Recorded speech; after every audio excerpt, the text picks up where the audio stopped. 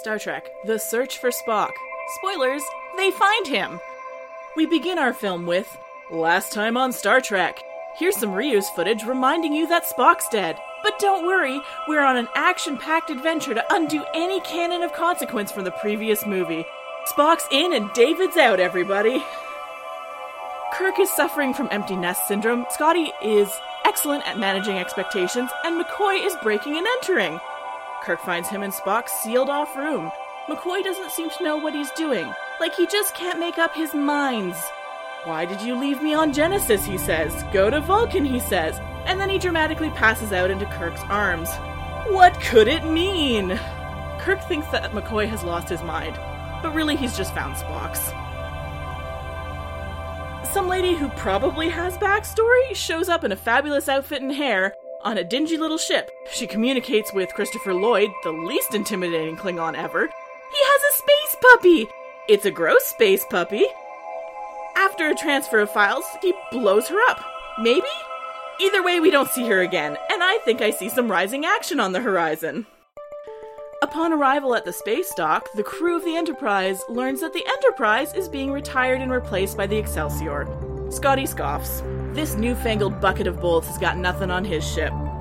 Also, the first rule of Starfleet is we don't talk about Genesis, because setting off devastating unintended terraforming weapons have some political consequences. Also, Spock's dad shows up in an NPC kind of way to initiate a quest and info dump about the Vulcan not-quite-death rituals. Christopher Lloyd is a close-talking Klingon. The file that hairdo got him was apparently a little info movie narrated by Kirk about the Genesis project. Guess what? He wants it, and off to Genesis they go. But wait, David, son of Kirk, is already there exploring the planet with Saavik. The captain of the science ship they're on is weird, or bad at acting. If the ship hadn't been blown up by the Klingons a moment later, I would have thought he was up to something. But no, he's just dead.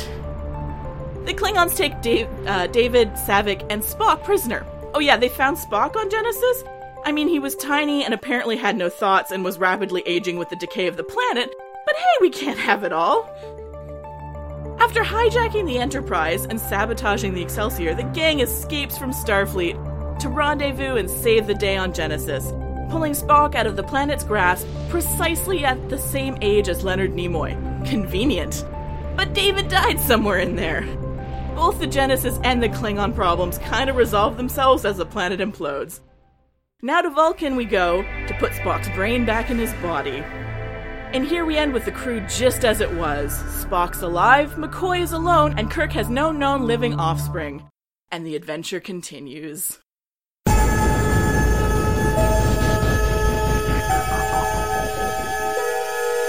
Space. Final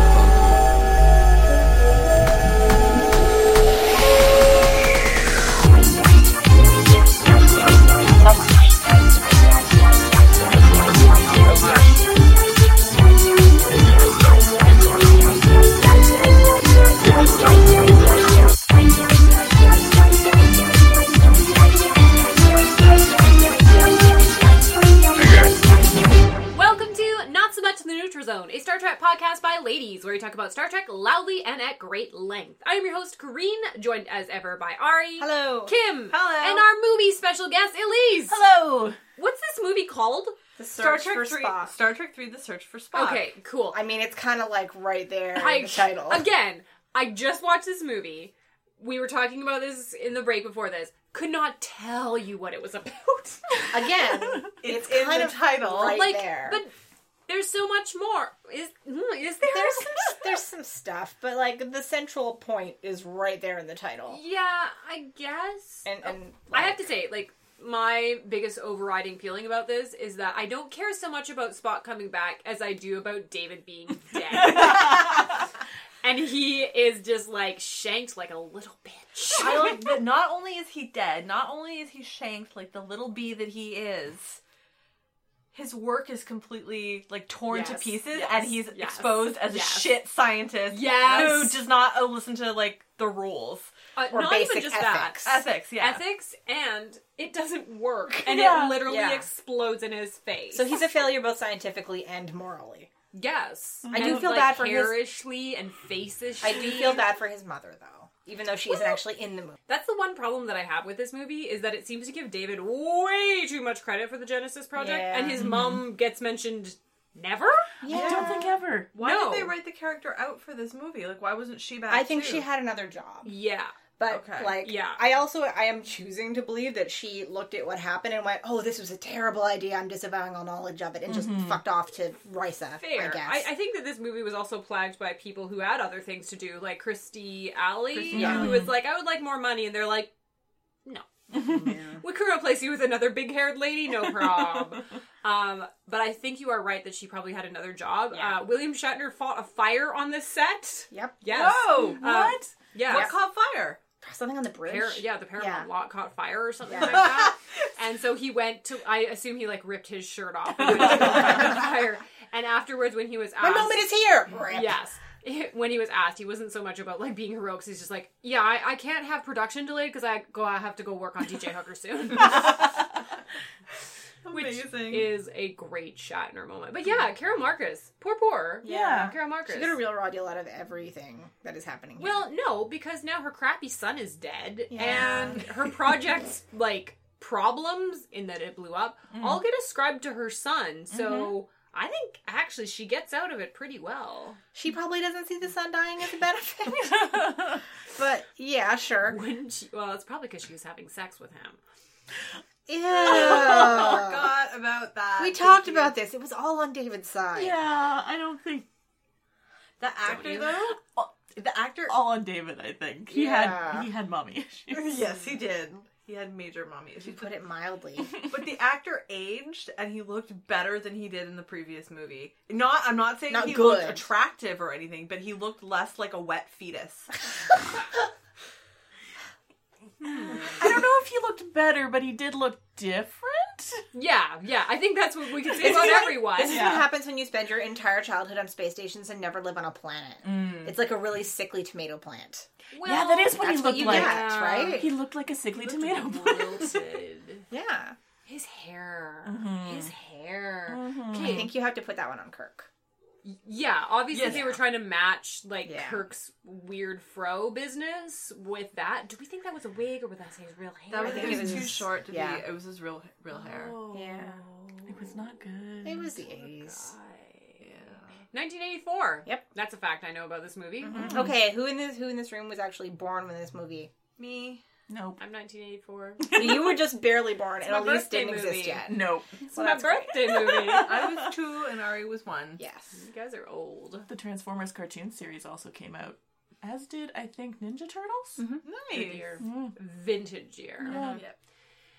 Yeah, so... Anything about this Vulcan has ever been mentioned before? Like, when they die, they don't really die. They stick their brain into someone, and then that person climbs a mountain for them? Okay, so I was wondering about this, too. Because, like, not before this, in canon, they have not mentioned the Katra, but damn, did they ever talk about it later. Yep. I don't think we ever get, like, the I'm just gonna hop a ride when I die thing again, but they definitely talk about the Katra and like how mind melding actually affects you and makes you a different person afterwards. Like that's in the reboot movies too, is that if you've mind melded with someone, you both take a piece of each other. Is it? Yeah. Like that's how that happened. Any of them. But the canon really takes this concept of the Katra as part of the Vulcan soul. And what is it? It's like it is like an actual, like, if you could say it's a pattern. A physical soul, that is what the Vulcan Katra It's an energy pattern, basically. Yeah. In fact, Star Trek is actually surprisingly, like, pretty solid on the idea of, if not an afterlife, then sort of an eternal soul, because they basically quantify the idea of what a consciousness is. In the sense that they're constantly having, like, human consciousnesses and other sentient humanoid consciousnesses, like, taken out of their bodies and put in other things, or like transferred accidentally through transporter accidents, or, you know, blip to other planes of existence, or sometimes body swapping. So sometimes, often even. I mean, slightly above the average, but every Wednesday. But usually it's treated as something scientifically recognizable. So to a certain point, Star Trek is actually pretty like, yeah, there's a sort of a thing as a soul. Like, there's a thing we can measure, there's a thing we can contain. Huh. And the Katra, I can't remember who it is. It's in Next Gen, I think, but I can't remember which medical professional or what talks about the Vulcan Katra and how they've tried to science it, but Vulcans are, of course, really private about things, even when it might turn out to be really important. Bar. Yeah. Okay, guys, guys, I'm rearranging my entire body so I can give my full attention to this. Let's talk about the amount of fingering in this movie. Well, okay, they're Vulcans. Okay, he is like 13. Oh no, he's 17. He was like 17. 17. Oh, that makes it better. Which, okay, Yeah. to be fair, He looked like he was 13. I'm He going to looked say like he right was now, 13. he was still way too young for a Vulcan to be going through Pon farr. He was, that's Vulcans true. don't go with, like, I mean, Vulcans age differently than people on Earth or whatever, but we talk about their ages in, like, Earth years, whatever. Vulcan men don't go through Pon farr until they're, like, in their 30s. Yeah, until they're quite a bit older. Although, in fairness, I don't think they established that until after the original is true. series canon. But Because people fingering 17-year-olds is gross okay, to watch. let's be perfectly clear for the people who haven't seen the No, movie that let's when we not. say fingering, Let's not. Let's we do keep not it mean what probably sprung ambiguous. into your mind. Vulcans are touch telepaths, so Sure. anything as innocuous as holding hands is potentially very erotic. What we are talking about is Fingering. holding up two fingers together and touching the two fingers together.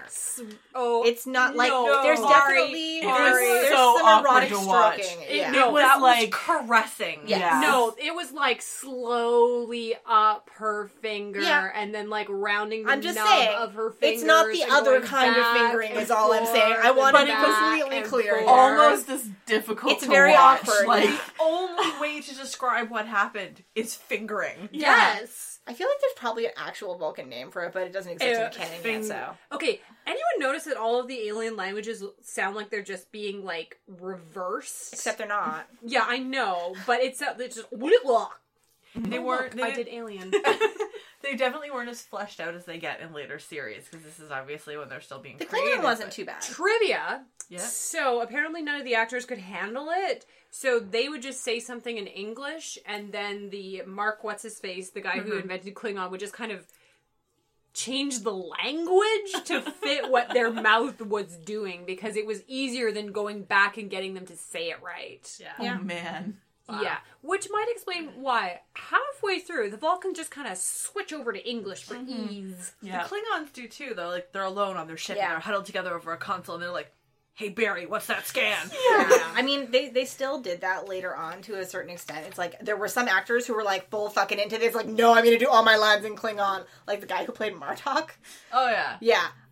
But some actors were like, I'll try. I could DS9, much later. Okay. Way later. But some actors were like, I don't know about this, guys. I mean, I'll try, but... And then so they give them, like, 2 or 3 lines for like, veracity, and then they just switch over to English.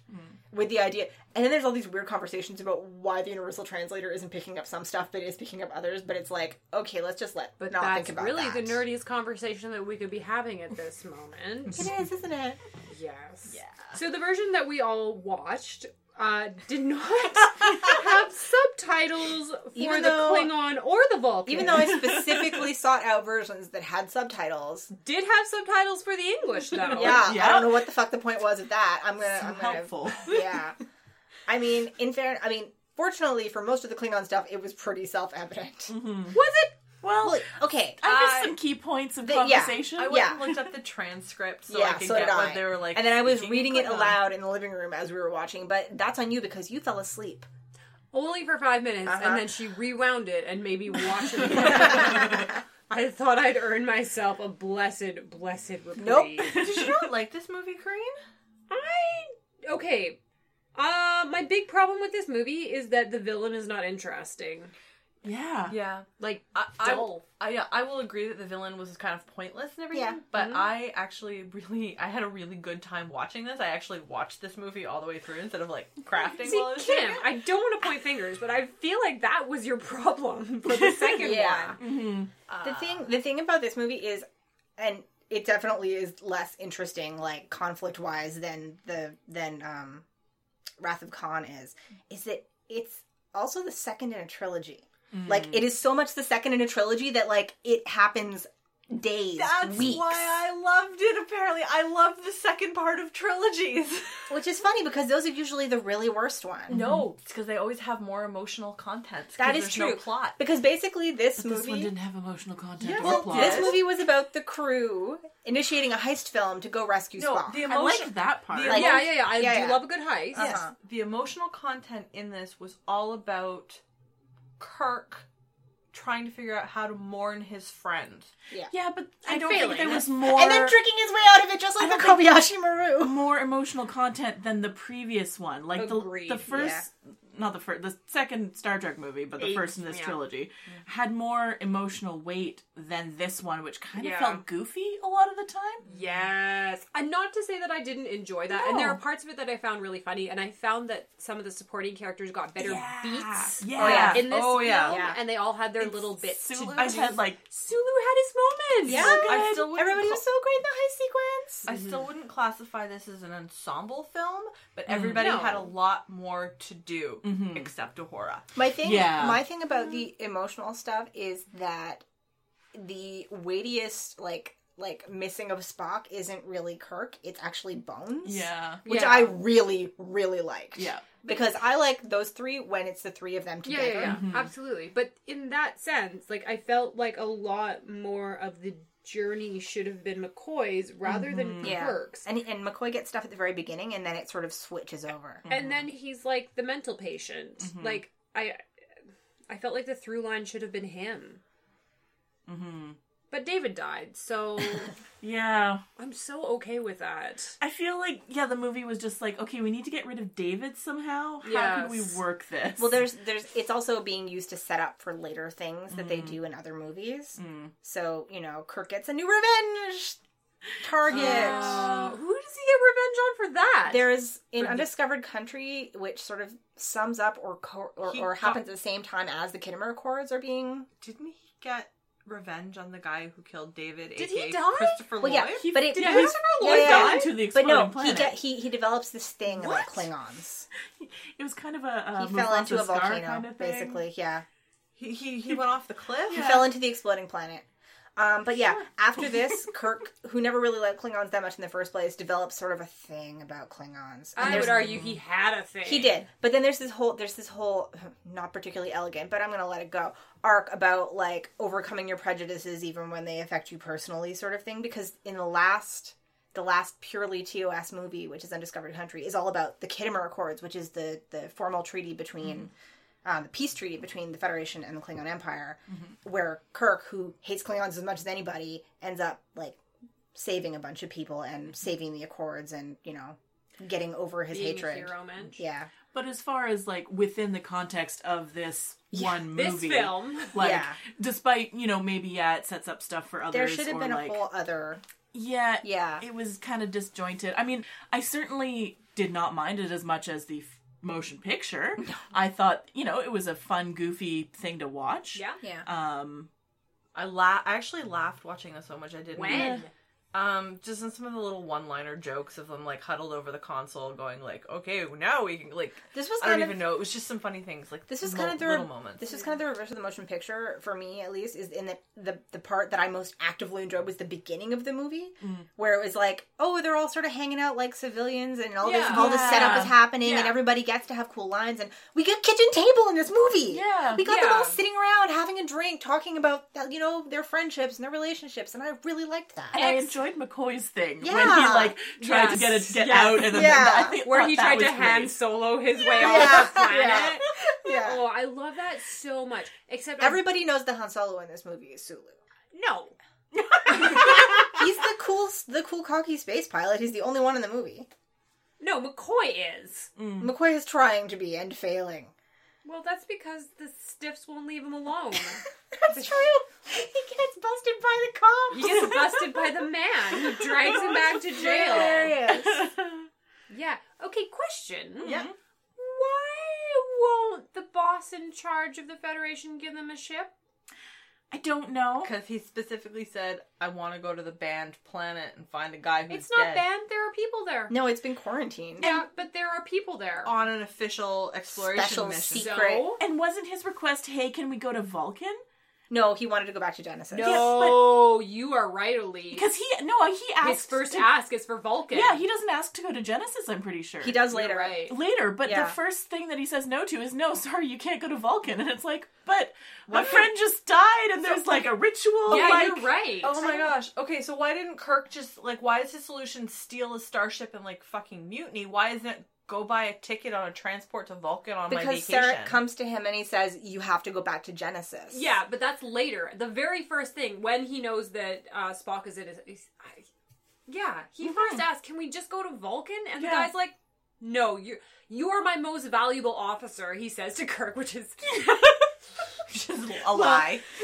I mean, I'm sure he's a great PR guy for that sort of thing. It's like, look, it's James Kirk, he's amazing. Maybe Don't in his talk. younger years. Yeah. But my friend has died. It's important that we go do this thing. No! Well, he wants... His father came and personally requested that we go to Vulcan. The important ambassador from Vulcan? Who's kind of a big deal? I don't think that conversation happened. I think the first no is before Sarek shows up. Yeah, there's a lot of no in this film. Basically, he's like, no, I've got some PR stuff planned for literally all of you. You guys stay right here until I'm done. Because he's a dick. Basically. This guy's a huge dick. I also don't get, I get why Genesis is quarantined, because as we brought up in the second horrifying. film, it is a terrible weapon of mass destruction and can only be used for evil. Yeah. Also doesn't work. Yeah. Well, but they don't know even that better. Even better. Yeah. My favorite part is that we picked up on that in the second film, and then immediately some villain was like, oh shit, yeah, we gotta get our hands on that. Immediately. I did enjoy that this third film, this one here, was all about like, oh yeah, you know how nobody thought it was a bad idea in the second film? It's a fucking bad idea. Yeah. That's the whole like thesis statement of everything about Genesis. No. You know what the thesis statement is, Kim? What? Brace yourself. McCoy was right. No! It's true, though. Yeah, it was. Everyone's like, Genesis! Can't wait to get on that wagon! And McCoy's like, you can't do this! You can't play God! This is insane! And it turns out he was right all along. Yeah. Not that he really gets to enjoy that victory, because the second that it becomes obvious, he gets, like, hijacked. Well... He has a hitchhiker. Mm-hmm. I did like the scene where... in the quarters? Yeah, the so ghost scene. They pull into space dock, which, by the way, Earth, you look beautiful. They pull in... Yeah, they do this like, big, like, pulling into space dock thing, and it's the first time we see Earth. I am playing the part of Kim in this podcast, where apparently you may there have are already parts of it been that I just didn't watch. Yeah, so they pull into space dock, and they're like, okay, and the Enterprise looks sad. Like, yeah, it's of always course It's shot to hell. It got half but no, destroyed. there's a bit where when they come out of warp and they sort of turn towards the station, the camera does this thing where it's like, do you remember in the Nebula in the last movie where the Enterprise goes, surprise, bitch, and sneaks up from behind the other ship? In this one, it's sort of like moping. Mm-hmm. It's sad. Yeah. The ship is sad. Mm-hmm. But yeah, they pull into space dock, and all of a sudden there's like an intruder alert in Spock's quarters. Which Kirk ordered sealed because he needs to go in there and have his own feelings by himself without being disturbed, I assume. What a weird thing to do. And he goes in and he finds someone sitting in the corner. Creepy. His face obscured. Mm-hmm.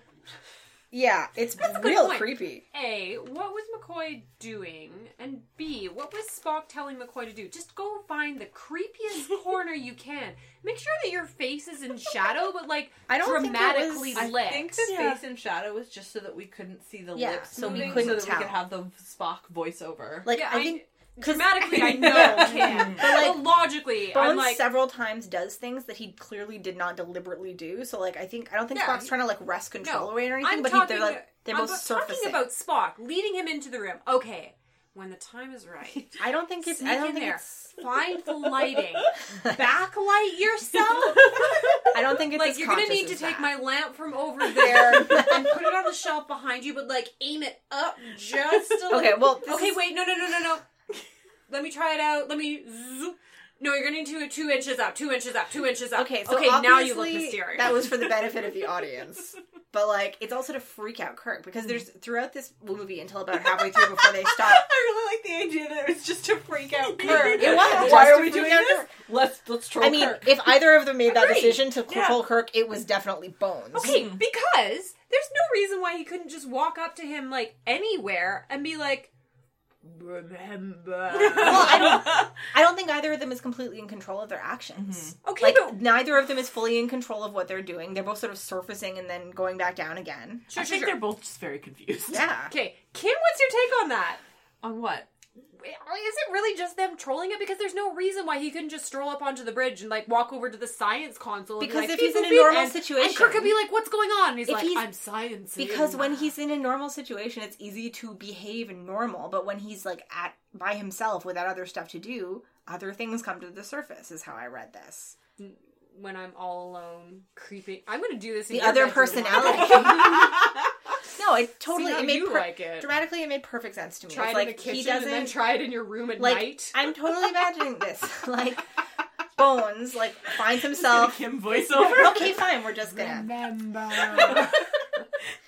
Sorry, we found a good tangent. Yeah, we're really. But I enjoying really, ourselves. I both like and am, worried about the idea that Bones, like, just feels a little bit off and just finds himself, like, walking down the hallway and finds himself in front of Spock's quarters and doesn't really understand why he's there, but finds himself, like, he's not really It's a ghost story thing. Yeah, it is. And he's not being controlled exactly, but, like, his actions are not entirely his own. Yeah, it's a ghost thing. So it's which like, I he's do being like a creepy, ghost but I story. don't think it's deliberate. I think it's just for our benefit. For sure. Well, if the trolling is happening, it's definitely What Bones, does not the Spock. creeper voice? The creeper voice tells him to Creeper voice says, I have a "You theory. need to take my brain up to a mountain." You must climb Mount Saleya. Yeah. Here's the thing about, so there's no reason why Kirk or anyone else, and it's only Kirk, I think, who definitely hears it as Spock's voice. Because Bones says weird things a few times, but every other time he says it, like in front of other people, it sounds like Bones saying Spock lines. But the two times we hear Spock clearly speaking and sounding like, or Bones speaking and sounding like Spock, it's only Kirk who hears it. Okay. I can only think of one reason why that might be so, and I'm wondering what you guys thought. I'm thinking that you're overthinking this. It happens twice. It's really conspicuous. What's the other time? It happens once on the bridge, and it happens once in the quarters. Anyway, she's insane. Go on. Well, I think it's just him being like, he really misses his friend, so this is like, it sounds similar, and so he's like, was that Spock? And Okay. Kim? Yeah, I thought it was supposed to be a manifestation of him, like, missing his friend a lot. I mean, that happens to me. I have a friend who died 20 years ago, and I see a bearded guy walking down the street, and I have to pause and, like, look at him twice just to be sure.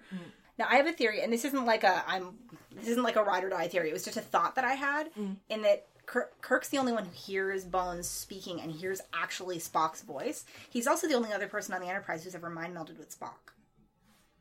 So there still could be a lingering connection there. We know that there is later on because Spock talks about it after Kirk has died.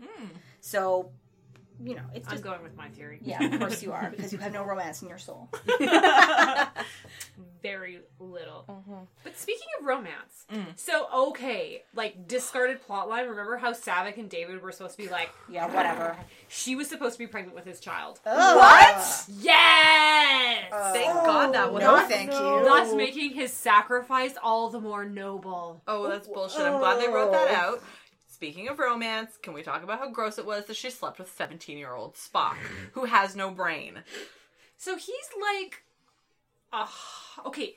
He mostly just kind of moans sexually throughout the entire thing, right, Elise? Okay, yeah, they, for sure. They find baby Spock, and, like, the whole thing is like, his body has regenerated into that of a child, but he doesn't have his mind, his Nobody Spock mind. home. There's nobody home. Because Yeah. it's in Bones' head. Yeah. Most insane thing, but yeah, Yes. continue. So she essentially has sex with an empty shell Yep. that she fingers sensually first. Let's stop using that word. No! It's making me very uncomfortable. So, interesting. It was gross. that- Like, I mean, as age difference aside, it was gross.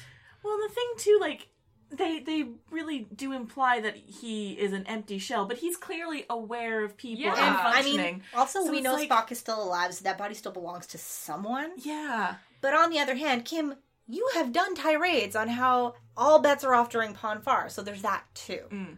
Well, okay, but he was also clearly in the very early stages of it. He wasn't in the full frothing, I'm gonna murder a bitch phase. But when I talk about Spock's body being an empty shell, like, he was devoid of all personality. Like, he was functioning. No, Sentience. I felt like he had very soulful eyes. There's a real disconnect here in between the idea of, like, a definite, discrete, like, soul, for lack of a better word, and the idea of, like, the like sentience emergence. Well, it's like, if you think of it too, if he was born a day ago, so this is like not necessarily an empty shell, but a baby brain. This is a baby brain in a man's body. It's an interesting idea. Like, No. no, I don't mean like that, but like the idea that in this universe there is a definite like a scientific concept of sentience and what constitutes it, and if that's somewhere else, like, is it a physical connection? Is it like an energy connection? Well, and also, can you slot something, like, will something else grow if you pull the first one out? That's this weird body was idea. a regenerated body. Like, this is not necessarily, but like, if this kid had grown up at a normal rate, this could maybe have been, something like, else in the developed. reboot, like Spot. So, like, would he have developed sentience again, or would he have stayed empty? Would he have developed his own distinct personality and being? He did. Yeah. Or is there some spark that was missing because it wasn't there when he went down? I didn't see that he had any personality. He just sort of, like, for the entire thing, he just sort of sat there and cried. Like, he didn't do anything. I think he didn't say it. He doesn't have any line. Pain. Yeah, but that's also like a biological, that's just like Yeah. a physical response. If I pinch you, you're going to feel pain whether or not you have personality. Yeah. But, I mean, he was still a living being who felt pain and could feel comfort. Yeah. So, But he had there was no education, social or mental, in Sentience. that short. it's not sentient. He was sentient. The only thing, Or however you pronounce that. the only way I can think to describe it is, like, the lights are on, but no one is home. In terms of does that make sense? It's As a kind way of- of well, describing yeah. how I still I feel like he was home. Like, he wasn't. There was, like, one scene where he kind of looked like a blank slate, where he was just kind of sitting there with his mouth open. And I was like, okay, if that's the point we're making. But the rest of it, he was Safe responding mode. and not talking, but like, he was reacting. he was reacting and, like, But that active. Yeah. But I mean, I think an argument could be made. I agree with Kim. There's an argument that could be made that this is autonomic stuff. This is, like, safe mode, for lack of a better word. But Like, it's still a life. It's basic functions, but it's not... still a life. Well, yeah, but, like, I think I would be less confused if we knew exactly how he had regenerated. Like, does Spock's older body, like, go shoot back into a tiny baby, or does it just sort of, like, this, and then start over again from seed, or does it just sort of, like, is it the same body, goes back? don't say Well, you know, seed. The way they spoke about it, look, though. I'll stop mine, you stop yours. But, like, I want to know seed. at what point it starts up again. Well, the way they spoke about it, it sounded like it was a cell, like cells that kind of, like... But then what it happened wasn't- to the first body? It decayed. It, like, got eaten. It got, like, any... The way it does kind of have that magical disappearing. Yeah. Oh, yeah. But The way I've always read this is the way they describe it is, like... the way There's I've a always, lot of, like, magical hand waving in that's this. the biggest one, though. Like, the way I always read this, like, I've seen this several times, so the way I've always read it is that it's the same body, it just sort of, like, regressed and then started forward again. So for me, if that is the case, then it's still Spock's body wherever his consciousness resides. If it's something that started over again, well, that's It's a not whole different Spock, conversation. It's its own being.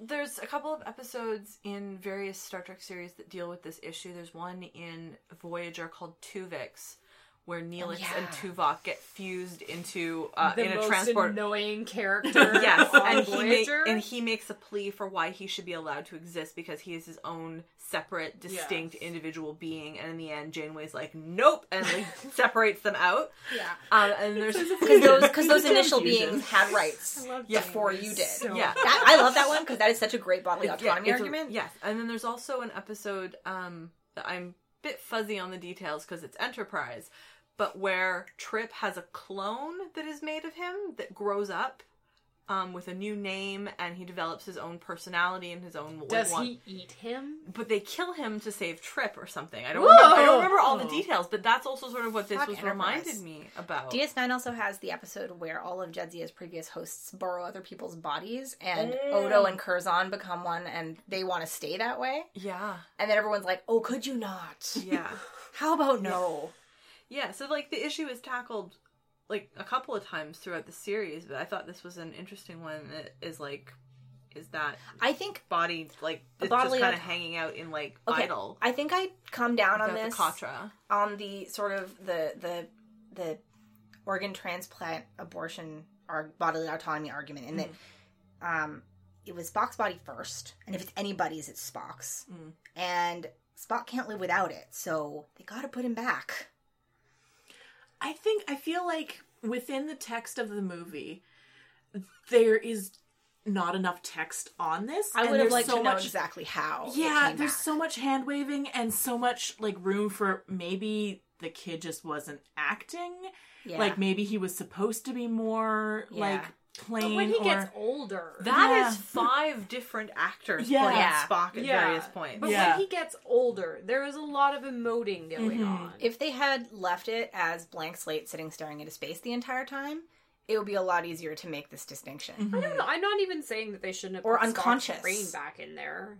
Well, I feel like it was like there's a discussion there, but they didn't have it in the movie, and it feels like maybe it should have been in the movie. Yeah. Should it? Well, plus, I mean, there's also it would be very Star Trek of it to have that conversation. I'm sure they wrote it. There's also this whole layer, and this is quite consistent from here and the future as well, is that there's a whole layer of sort of Vulcan mysticism over everything that implies that they have a better, deeper understanding of how this works and what is right and what is wrong than the non-telepathic, non-Vulcan species in the conversation. And it's very non-Vulcan of them because it's not logical, but they're absolutely adamant that they understand this and that this is the right thing to do. To the point where Kirk doesn't even question this, and I don't think he would anyway, because it's his friend and he wants him back and he doesn't give a fuck. But, like, it's quite persuasive, even though it's not rational. The thing that I like about Vulcan mysticism, and I kind of thought about it why don't we talk about Mount Seleia now that we're talking about it a little bit? Yes, please. Is that the Vulcan religious system, for a better word of using, because they have priestesses or whatever, is not based around god worship. No. It's based around idealized states of being, which I thought was very interesting. It's about like logic as the ideal state of being, and that is what their worship and all of their focus is on, not trying to understand some sort of celestial off. It's about understanding the self. It's very Buddhist. Yeah, and it's more fully inhabiting the things that you can't understand by witnessing them, and that, like, the fact that they are telepaths probably lends a lot of like woo-woo spiritual weight to something for a culture that doesn't really like the woo-woo. Well, speaking of woo-woo spiritual weight and like Vulcan stuff, one of the things that I loved about this at the end... Handmaidens. The handmaidens, yes. The scantily clad handmaidens. I think you're the Vestals. Yes. The Vulcan handmaidens were fucking spectacular. They were great. And their outfits were amazing. And there's the whole line of them at one point. They're all just standing there with their arms up for a while. And I was like, here for it. Yeah. But the thing that I loved about this is when they're putting Spock's brain back, or Spock's Katra back in his body, and they've got the hand on there, and they go into the all-night trance or whatever. Yeah. Every single Vulcan on that mountain, including what's-her-face, Saavik, closes their eyes and is involved in the telepathy of moving the Katra from one body to another. That. I fucking loved that. Was great. It was a gorgeous little detail. I have so many questions about this ritual. Like, okay, so Sarek basically has this all planned out, right? Yeah. The first time we hear of it is Sarek marches up to Kirk on the space station. He's like, okay, we're going to do this ritual. We're going to put Spock back in his body, except you went and fucking left his body on Genesis. What the hell is wrong with you? And Kirk's like, what the fuck are you talking about? Which his is fair. Future. Yeah. Sounds totally bananas. But Sarek has this all planned out. He's like, gonna get my kid, gonna get the person carrying his Katra, gonna put them back together. Okay, here's my thing though. Does Sarek actually expect to, at this point, to bring Spock back to life? Or is he just doing No. Is he just taking the consciousness to be buried? Yeah. Okay, that's for sure. That's what I thought. But he talks about it like, you denied him his future. Like, there is a solid future. No. I think it's more future, like, this is the way we proceed into death. Except he has this all planned out. He's going to refuse Spock. He had to have planned. He had to have told people what his plans were. No, it's I think he just walked up to Vulcan and said, "Hey, is there any priestesses around so that you can perform this ritual that hasn't been done in hundreds of years?" No, I think that got like called ahead. Like, we have a body for him now, and I was like, okay, cool. But I would assume that a lot of that would still be part of because they still have to remove his Katra from McCoy. Bones, yeah. So I assume part of that would be that same goings on. Yeah. Where the part of sending it into the other body, I think, would be... body. Yes. Because it's not until they get up to Mount Salea and they're in front of That the he whole actually assembled crowd that he's like, I want this ritual. Yeah. And she's like, we haven't fucking done that in years. Except he specifically is pissed at Kirk for leaving Spock's body Yeah, behind. because in our culture, you do not just send off a body into Nowheresville. You bring it to the mountain. The actual shouting at Kirk is specifically about, you left Spock's body behind, therefore he doesn't have a future. Yes. He has a plan. No, a metaphysical future. But then why would he need his body? Because that's what you do in their culture when there is a dead body. There's no You march it practical up the connection mountain. between having his body and having his Katra unless you're planning to put the two back together. But Ari, that body is wrecked. So? I would guess it's probably, you'd put the consciousness back in the body and send it off. Yeah, and then that's done. That's See, the that kind of sounds burial. horrifying to me because it's a dead body. Yeah. You'd be a zombie. Yeah. That's horrific. But you're dead. That doesn't both make sense die. to me. I think Sarek had the whole thing planned out. Maybe he didn't tell anyone he had the whole thing planned out. Maybe he was going to go rogue and be like, okay, surprise, we're doing a refusion. But where was he going to get the body from? Okay, don't quote me on this because I did not actually look it up. But in just more of my general, I love Vulcan thing, I feel like at some point, probably in the books or something somewhere, that Mount Salea is part depository for Katras of dead Vulcans, and there's like a thing where you can go and like commune with dead people's Katras, I feel like, because there's also a part in Enterprise where they actually find the Katra of Sorak in like a receptacle where they're like, we stored this on a shelf for you guys to find later. That is also horrific. Which is like, but I feel like that's probably sort of like, they didn't actually try to explain it or anything, but I feel like in my head when I was watching this, I'm like, oh, that makes sense because they have to go put his Katra in Mount Salea and you need the, so I feel like at some point they fleshed this out a little bit, but that's sort of what I thought about that part, is that you need the body just to get the Katra into wherever it's supposed to be in the Katra ether. It's a headcanon, Ari, for you, and I appreciate that, because it would make it a great headcanon. Yeah. Like, if it was the greatest heist of all time. I think it was the greatest heist of all time. No, I don't know if anybody else knew that was what he was planning, but I think Sarek definitely had that in mind the whole time. No. Because he's Spock's dad, and Spock for sure had this in mind. Spock for sure did not. No. I think they had the first part, but none of them, like the regenerated body was a bonus. That like, was a surprise. No one, Complete surprise. Yeah. That was knew like about that. a pleasant surprise, because I feel like it also had something to do with David using the progesterone or whatever to keep the matter. Yeah, because when Sarek comes to see Kirk, his whole thing is like, why the fuck did you give my kid a Starfleet burial instead of a Vulcan burial? I want to give him a Vulcan burial. But, okay, regardless of your headcanon, my headcanon, the facts, I'm sorry, I'm still just real puzzled how the High Priestess knew how to do the refusion when it hadn't been done in centuries. She's 150,000 years old. yeah. Okay, forever. But we want to go back to Sarek and Kirk. And Sarek's like, will you let me mind meld?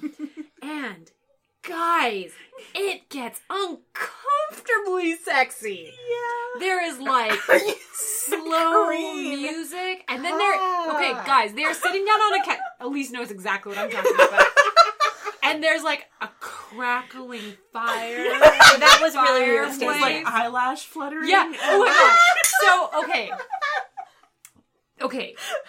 There's low lighting. And then there's weird, sexy close-ups of, like, lips muttering sweet nothing. And then, their eyeballs just, like, flaring. Elise is turning purple. There's something wrong with both of you. It was dirty. Okay. This is a dirty movie. No, Ari. That scene was the beginning of the 1970s porno. The way it was filmed. The like, way maybe the context. The staging is really weird. But, like, I was still upset enough, so I sort of like, oh, well, that's really weird and uncomfortable staging, and then moved on. Let's go back to Elise. But, see, that's the thing is, like, in the context of how they filmed it in the film, it was uncomfortably intimate. And while it is an intimate moment, the way they filmed it was like, bow chicka wow wow, and not like, "Oh, you are my son's best friend. Let us respect him." Yeah. If you set that to different music, it would for sure lead to banging. The funny thing about mind melds is that there's no comfortable way for a Vulcan to do it with someone who isn't Vulcan. It has never been that sexual. It's always like that. It's always weird and a little more sexual than you expected it to be. Like, even the, 1.2 seconds he does it to get his consciousness into Bones at the end of Wrath of Khan is a little that was way more intimate than I expected it to be. That was manly bonds between manly warrior men. Yeah, definitely, for sure. It was like clasping the arm and being like, remember. Hard pass now. I mean, again, in context, it's the same sort of intimate, but it was not filmed the same way. I think it was the close-ups that really put that over the edge. The sexy lips. There is a point where Spock mind melds with a wall, let me and it was still pretty sexual. What? I think you have deeper problems than I do. He was getting really into it with that wall, I'm just saying. I'm gonna say that's twice. What does he gain from this wall? Is it he's mind melding through the wall. He's trying to influence someone. There's on a the guard other on the other side of the wall. Okay. Anyway, sorry, Kim. So much of this film was shot so that the entire relationship between Kirk and Spock came off as a husband and wife being reunited. Oh yeah, absolutely, 100%. It was really the way, especially at the whole funeral scene, the way Kirk was shot and the way he related to Sarah. He's shot like a mourning wife. Yeah, and the whole thing at the end. Anyway, it's like a wedding. He's positioned by everyone as the mourning spouse, like all the way through. And Bones, I guess, is like the latter sometimes addition to the marriage bed. It's really unclear. But that's true. Actually, going up to when we climbed the mountain. Oh God, can you imagine going to funerals? Oh, we get to go climb a mountain. I guess you forget some of your pain on the way up. Did you see that when they arrive at the bottom of the mountain? First off, there's a nice staircase, so at least they're not having to huff and puff their way up a small trail. But the whole staircase and the bottom was lined all the way up with people. Yeah, I like that. Who got there early enough that had to climb to the top and wait for the funeral procession to get up there? Yeah. The long I bet there's climb. a gondola behind, so you can't see it. I really hope that at this point in Vulcan history, the only ceremonial person who actually has to climb all the stairs is the guy with the body. Yeah. Or the outsider. The people carrying the sedan chair probably still have to walk because that's part of the lady priestess. Yes, just like the lady priestess in the Ponfar episode. I want to be a Vulcan high priestess just so I can be carried around in a sedan chair. It's one of my life goals. Fair. Yeah. Is it? I mean, no, but that's, I think a sedan chair is pretty much inequality for her. Well, I mean, she's 300 years old. Or something. Sure. Yeah, but it does almost kind of seem like a wedding. Mm-hmm. Here are the mystical cleansing things that he has to do before he gets married. If there was a flag, someone could have folded into a triangle and given to Kirk. I just want to share one of my notes that I had when I was still taking notes before I started falling asleep. Gross hand fornication. Yep. Okay. It's funny, but I also feel like in another universe it'd be really culturally insensitive. Can we talk for a moment about the disgusting bugs on Genesis planet? Oh, my note after that is worm horror. Yes. Okay, so the first time you see these bugs, which are described as being microbes that were on the torpedo case, flat maggots. They're flat maggots. They are disgusting. They're super gross. Yeah. When the first time the camera cuts to them, I jumped and screamed. That's fair. That's right. They're disgusting. They're disgusting. And then at the end, when they turn into giant tube worms that are sentient, and it tries to strangle that Klingon, and he rips its throat out with his bare hands. That was disgusting. Yep.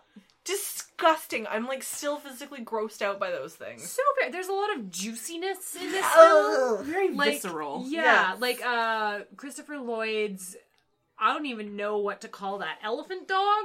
Yeah. Is a juicy elephant dog? One moment, I looked this up. Was that supposed to be a targ? No, it was not a targ. It was a Dadasha. Okay. In the credits, Space puppy. Yeah, in the credits for the movie, it's called a puppy lizard. Oh, perfect. Mm-hmm. Anyways, no, it's not an animal we ever see It again. is gross. It's so drippy. Like that drippy dog from was it Griswold Family Christmas that just has snot running down its face the whole time?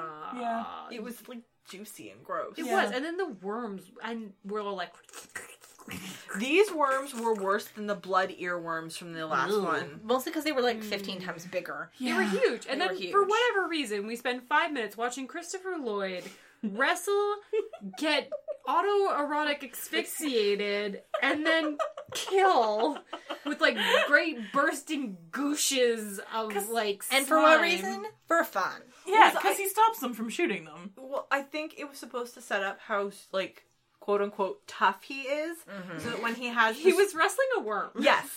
he wrestled and murdered a killer worm with his bare hands. So I think that's to show us, so when we get to the really badly choreographed fight at the end with Kirk, it makes it more impressive that Kirk has been able to beat this middle-aged man to death. Whatever. The planet really got him. Yeah. Can we talk for a second about the heist? Yes. Because Yeah, you've got 5 seconds. shut up. Kirk goes back to ask one last time, and he's sitting with, I don't remember his name, Grissom?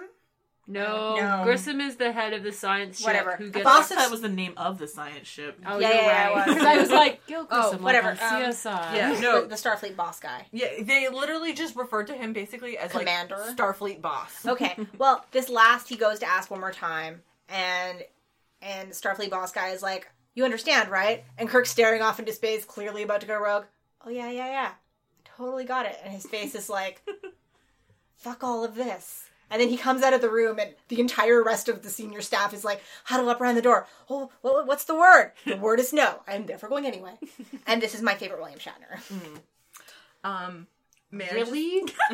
This era of William Shatner is my favorite. I feel like hitting you with something. Look, I didn't judge you for your weird William Shatner thing. My weird William Shatner thing is not weird. Uh-huh. He is a beautiful hunk of aged Yeah, cheese. mine is just, I appreciate him as a character, Corinne. Also very Yours hungry. is a whole other thing. But, like, I'm as hungry. a character, this is my favorite version of Kirk. Like, he's not ripping off his shirt to parade around in front of random aliens anymore. I'm looking at Corinne. What was wrong with that? Nothing. It's just, it got really Not a boring. single goddamn thing. I really like Kirk going rogue, and I really like the rest of the crew going, fuck this, let's go! I'm taking umbrage with your term going rogue. They fucking mutiny again. They do! Again! Not only that, they straight up fucking steal the Enterprise out of space dock. Yeah, they Which should is all be great. shot. But They don't do that in the to your Federation. point, this is the only time that Spock has not mutinied. He wasn't there, so they had to do it for him. The only reason he did not lead this mutiny is because he was Literally dead. dead. Yes. Oh my god. Yeah. Okay. We have to talk about everyone's civilian clothing. Okay. Oh Let me bring up my some God. notes for this. Kirk is wearing a tracksuit. A polyester My tracksuit. lady bits sealed back. Sorry, you guys can't see my hand motion. Just So wait for I'm- the next movie. I'm holding up my hands, let's and I've not. got my fingers now steepling back.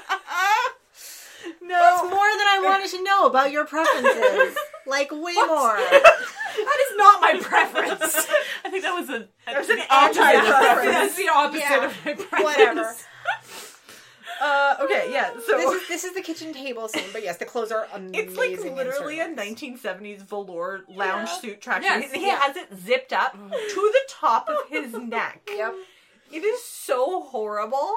I wanted to, I don't like shirtless Kirk. I wanted him shirtless just so I didn't have to look at that tracksuit anymore. Could you imagine shirtless Kirk in this movie? Could we not? No, thank I you. can't stop. Could we? Okay, stop sharing it. It would be like a Christmas No, hen. I'm gonna stop. I will stop. Okay, so what did you think of Uhura's?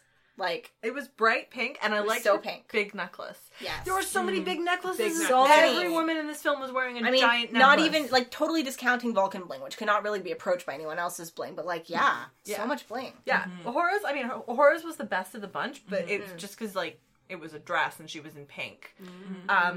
Sulu. Oh, Sulu was wearing a kimono shirt in a brown, wide-legged suit. It wasn't And at one point, he sachets in with, like, a cape coat. Yeah. I love it! Yes. And, like, So sachet is Yes. literally the only way to describe what he was doing That's in his this outfit. That's his badass space pilot poncho. It was amazing. So, I hate ponchos. But George Takei can wear whatever he wants. That poncho was so good. Of the lot of them, Sulu looked the best. Oh yes, 100%. He was pulling it off. Yeah, both fashion in this movie. Yes, he is. Okay. Chekhov. We were going to talk about his shitty beige suit. Oh yeah, with he really a got the short weird end. pink top that occasionally had an enormous stiff white collar sticking out the top. It So was 70s. terrible. Which is funny because it was made in 1984. It usually lasts into 5 years of the next decade. That's fair. Yeah, it was terrible. Feel free also to talk about McCoy's loungewear and his like shiny purple ascot. McCoy in these movies is my favorite. Like all of his fashion choices. The only thing you need to talk about is the fact that he was wearing a shirt that was open enough that his shiny purple ascot filled the entire like V gap. I respected that ascot. I really did. He looks in the entirety of these films like he has a secret identity that's like Dr. Lovejack. Yes. Well, the thing that thing to remember for me that I like to remember about Bones is like in the first movie he got like forcibly pulled out of retirement. Out of his hippie commune. Out of his hippie commune, wherever the hell he was. So I think he's at a point where he's like, okay, I'm here, but I don't give a fuck. Yeah. He doesn't do a lot of doctoring. Nope. No. Well, no, I mean in this movie he's literally there because He's he's the one who is being doctored. Yeah. Other outfits of note. Possibly the Klingon woman on the shuttle who showed up, and I was so excited for her. I'm like, she's gonna be fabulous. Yeah. She dies in like 15 seconds, but she's wearing an amazing silver dress with like low cut, and she's got this great purple belt on, and she's got this huge necklace, and she's got this amazing hair. It's all like sticking up in loops like a crown. She looks fucking fabulous, and I was so excited. And then she's like dead. Yeah. So hers is a double tragedy because not only does she die wearing a great outfit, but two, she had to watch Kirk's really stupid PowerPoint presentation about the Genesis project. And for that, she had to die. Yeah. I was really disappointed that she was like murderated for like apparently no reason. I don't even know. Okay, so the conversation for anyone who never got That was all of us. I read it aloud to you. Sure. What? The conversation at the beginning that technically says why she had to die Does not. Well, no, it does. I mean, it's like he didn't for whatever reason want because she had seen Genesis and she wasn't supposed to look at it, so he killed her for classical reasons. Like I don't beam know. her aboard. No, it is dumb, but that is the reason he did I it. thought she died because they were blowing up the shuttle with the two guys that she had kidnapped. No, and forced to do the thing. The No, conversation. she hadn't kidnapped or forced them at all. She was going to pay them. They were mercenaries she had hired. Okay, I can understand killing the mercenaries, but why didn't you just beam her over and like collaborate with Because her? what he because says it was his girlfriend. Yeah. But Yeah. the thing is that what he says is that he kills her because he says, "Oh, you've seen it." She says, "Yes." And he says, "Unfortunate." She says, "I understand. Goodbye, my lord and my love." So he kills her because she looked at it, and I guess she wasn't supposed then to. why although would wasn't you really send your stated. girlfriend to pick up the plans in the Yeah. first place if you didn't trust her to? Oh That my is an God. excellent question. Like, of all people, surely, like, your Okay. girlfriend who does space mercenary stuff for you worst could be case trusted? scenario, you beam her on board, which Yeah. the plan is that you're already enacting because Yeah. he immediately then shows this slideshow presentation to everyone on the Yeah. ship. Yeah. It doesn't make that much sense. Okay, and the other thing that was just fucking straight up insulting is like, if you're going to kill her so he can have some man pain over having to be forced to kill his girlfriend, at least use it in the rest of the plot. But she's never never even mentioned again. But she is the only person who says the villain's name out loud in the entire That's film. true. What was his name? Fucked if I know. It's spelled Kruge. I don't know if it's Krug. Krug. It would be Krug. Krug. Yeah. Yeah. I loved. Sorry. I was gonna say, other notable outfit in this, the only other really notable outfit in this, the lounge waitress at the bar where my Bones God. Yes! Can we just have a movie about her? I want a movie about the space station cafe. Yeah, that space It station could be like a cafe sitcom. was ripped straight out of Star Wars. Except cleaner. And no, Because it's a Federation and cafe. they don't think they had a live band. No, I think it was recorded music. So, Star Wars with a tape recorder. Yeah. Okay. And like a cleaning staff. But her, Yeah. she was like literally wearing like It was like the space equivalent of a Playboy bunny. It was a leotard. Yeah. Bathing suit. She knows McCoy by name, knows what he drinks, and has amazing eyelashes. Well, this is like the main space dock for Earth, so it's not out of the question he had been here before, although we also know McCoy is an alcoholic, so... Canned cantina. You're welcome. Greatest thing you've ever done. Thank you Oh, is that so what she much. said? That is The what I thing said. is, though, That's why we high five. I just hear her. the That thing was is, amazing. the thing is, though, I don't think that was like a uniform because we see at least 2 other waitresses and they're dressed completely differently. Like one of them She's is an wearing... alien. Yeah, but I think it's just like, this is how she likes to dress, which I actually really enjoy. Also, that Fashion in the 23rd century. tall Yoda. With the feathers. Oh, Yeah. that guy. He was like in all black feathers. He was weird. He had feathers growing out of his head, which I quite liked. I really like how smart he was, and he's like, I'm not taking you. Are you fucking to the most nuts? forbidden Yeah. place in the galaxy right now? No. No. Did you have a thing to say? No. No, I- I don't remember what it was. Oh, I'm sorry. I didn't mean to step No, it's on your- okay. I would have paid double money to see a movie that was Are principally you paid composed. no money? I said would have. It's a hypothetical, for God's okay. sakes.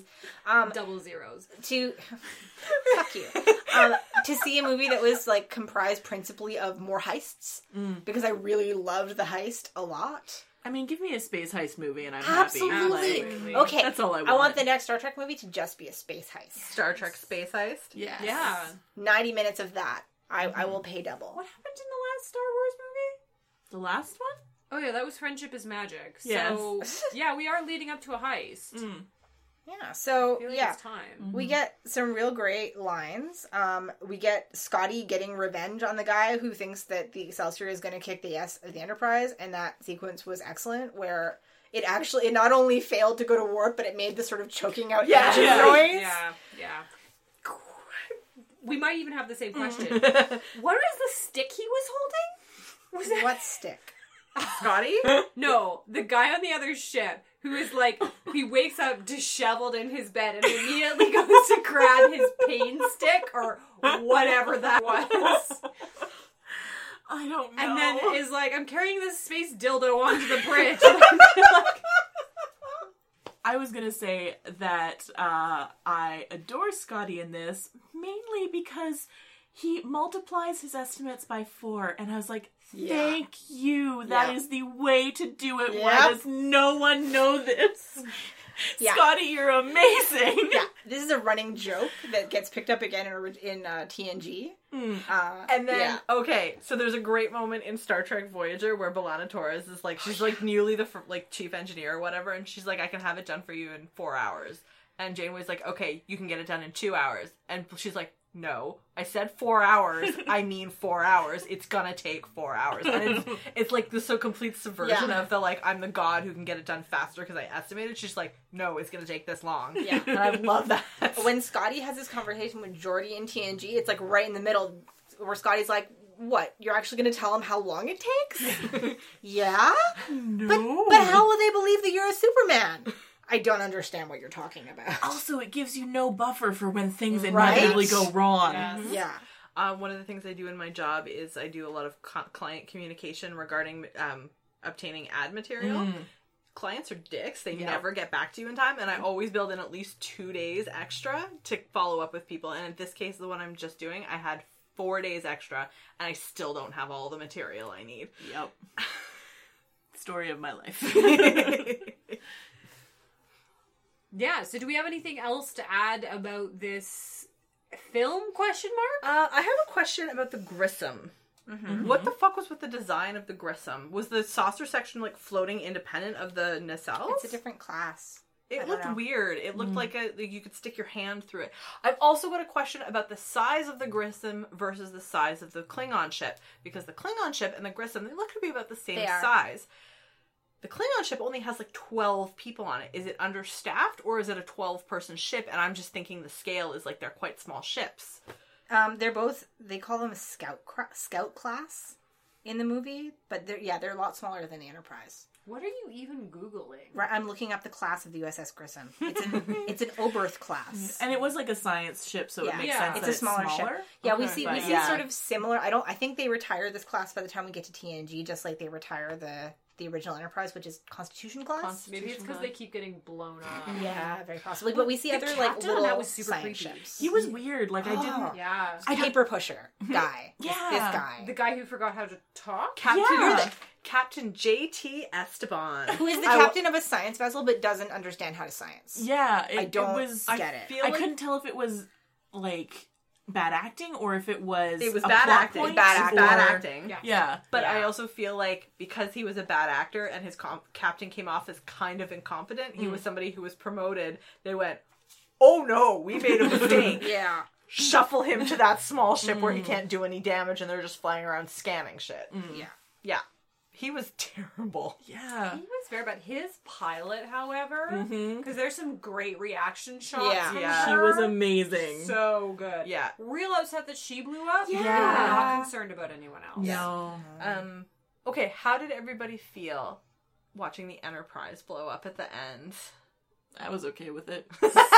I'm always upset when the Enterprise blows up, but it wasn't like watching the D crash. No. Sleepy. I felt sleepy. You always feel sleepy. That's meaningless. Yeah, I think if I had been watching it at the time and all I had was original series, I think it would have been like a really like, oh, the Enterprise is gone. It would have been like a really sad good. moment. Yeah. Like, again, like, in terms of, like, your nice emotional arc, I thought that was really good. It looked impressive. It looked You know, great. it was very Yeah. pretty to watch. Looked great. And this is, again, it's like once you get to the end of the third movie, like, there's another Enterprise, of course. Like, we know that there's, like, at least 4 more.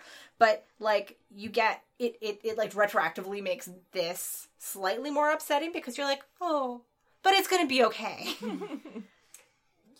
I thought that was a nice move to kind of destroy the home to save the family. Yeah.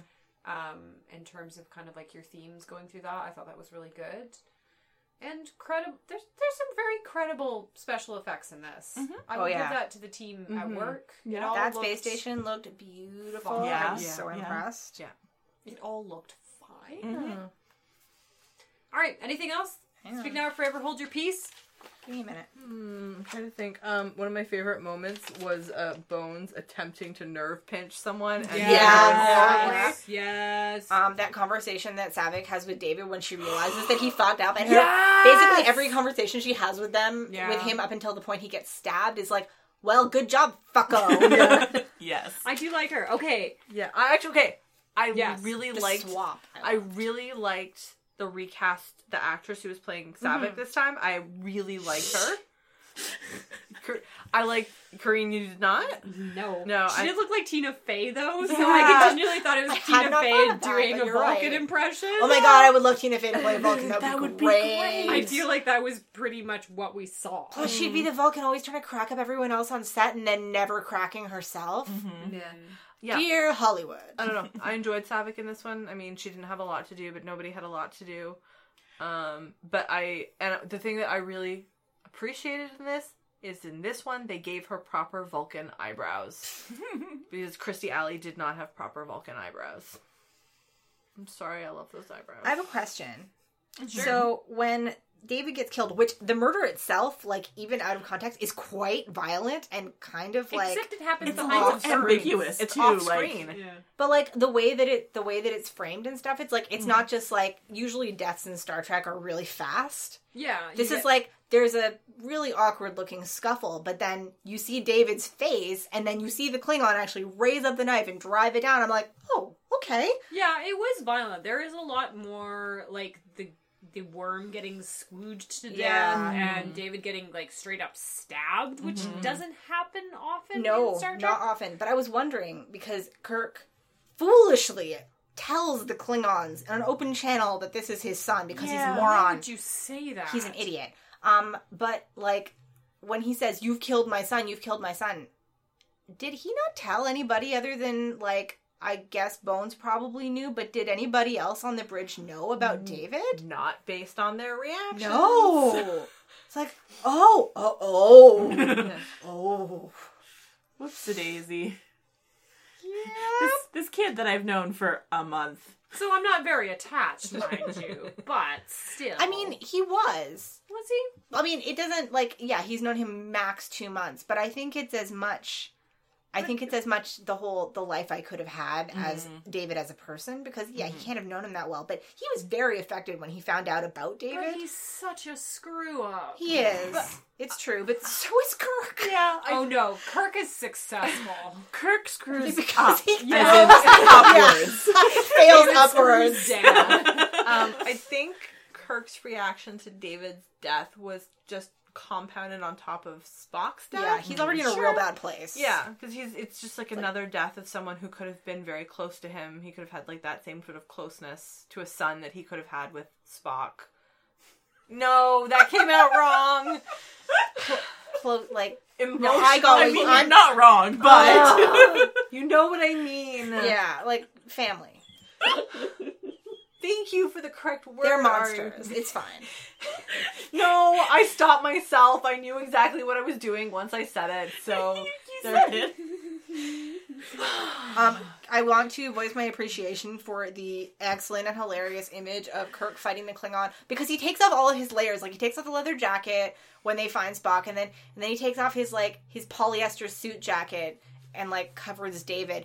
And then he has the final boss battle in a billowing pink body strip. Oh my god, yes! That's excellent. He even, it literally billows because the planet is exploding around them and there's volcanic ash and wind and stuff, and he stands there on top of a rock with his arms akimbo. So his pink floofy. his pink bell sleeves fluttering in the wind.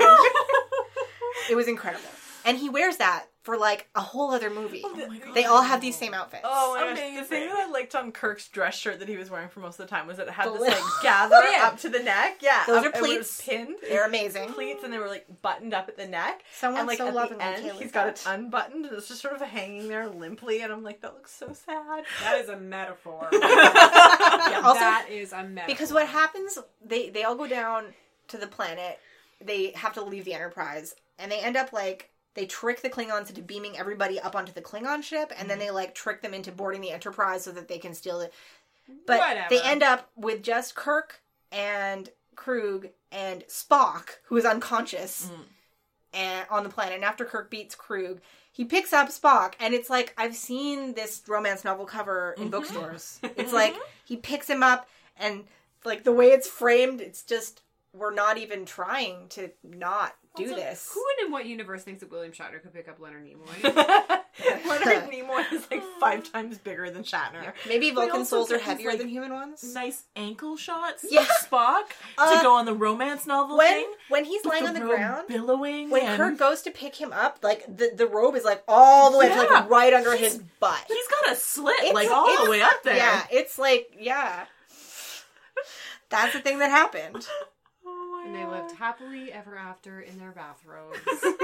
Yeah, there's a lot of bathrobes. There's tons of bathrobes. So many of them. Yeah, so what life lessons can we draw from this my God. film? This is a Russian roulette of pain. Kim?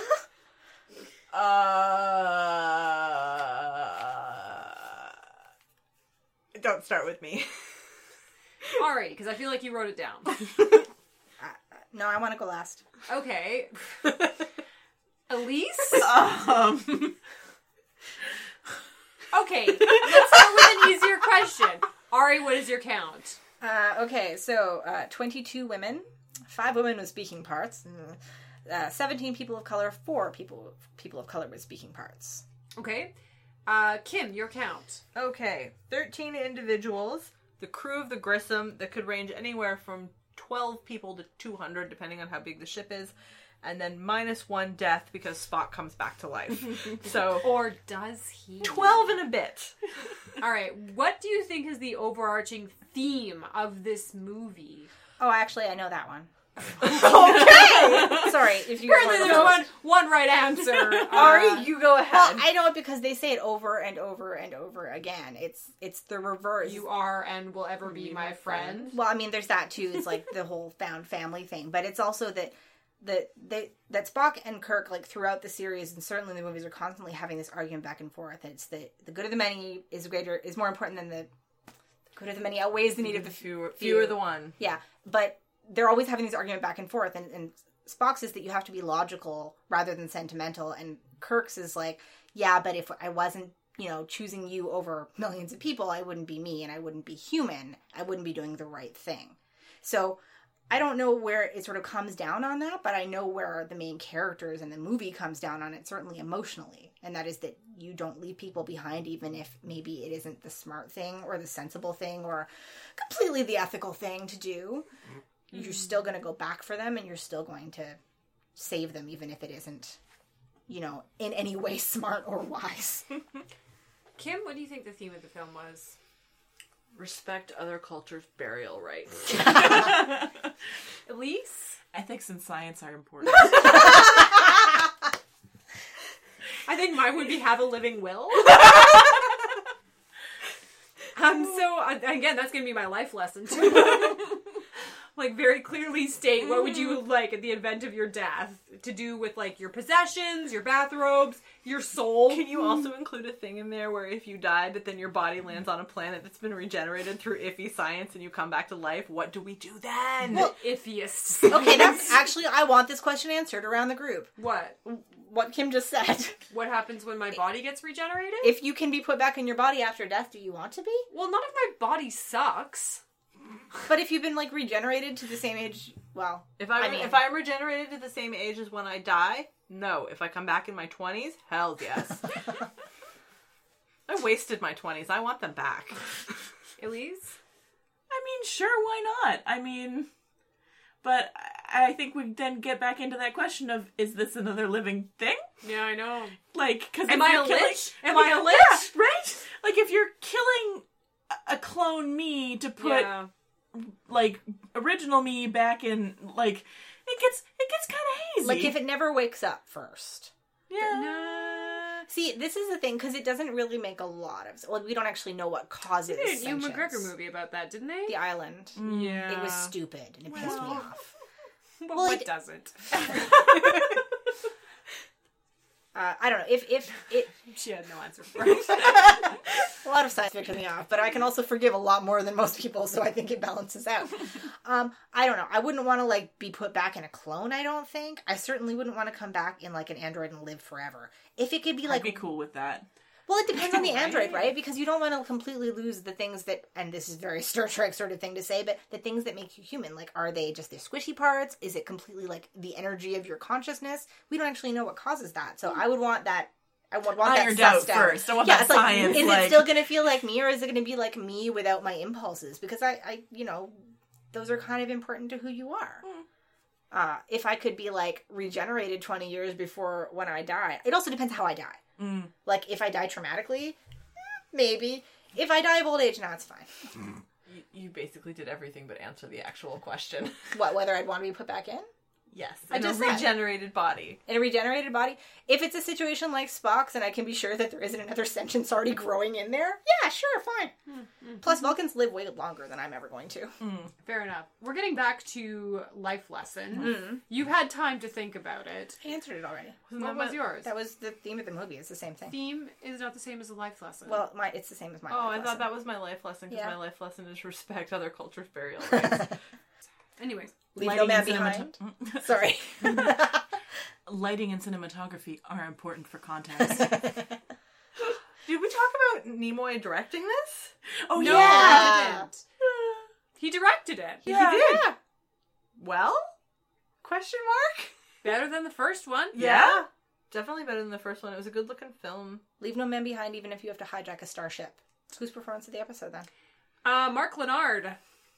Wow. Okay. I like Mark Lenard. Yeah. The man has like a stateliness. He played Sarek is Sarek. good. He's Ah, Spock's He dad. always plays Sarah. Also, that mind melding scene was deeply erotic. I really appreciate when actors who only play certain characters occasionally really get seriously fucking into the role. Yeah. Like, Mark Lenard is Sarek a lot, but he's never, like, Sarek for a long time at any given time, but he always comes back, and he's given it 110% every time. Yeah, performance of the episode, Elise. Come back to me? If any. Okay, performance of the episode, Kim. Yes. Shatner! But that's only sort of like by default, because nobody else was really given much to work with, I think. Oh, I think... No, like, I'm like, Mark Lenard, who doesn't love Mark Lenard? I really like the actress who played Saavik. I thought she did a better job than Kirstie Alley with being a Vulcan, but the best really emotional holding on to performance, that. etc., came from Shatner. I'm gonna say Bones because Yeah. I really DeForest enjoyed Kelly all the way. Yeah, I enjoyed all of his performances. They were very like there was eye acting and like just waving, and it was delightful. Yeah. Ari? I said DeForest Kelly all the way. Oh, okay. Yeah. And his ascot. Ah. Performance of the episode for all four of us to the ascot. Oh, it definitely the Best, ascot. best supporting actor.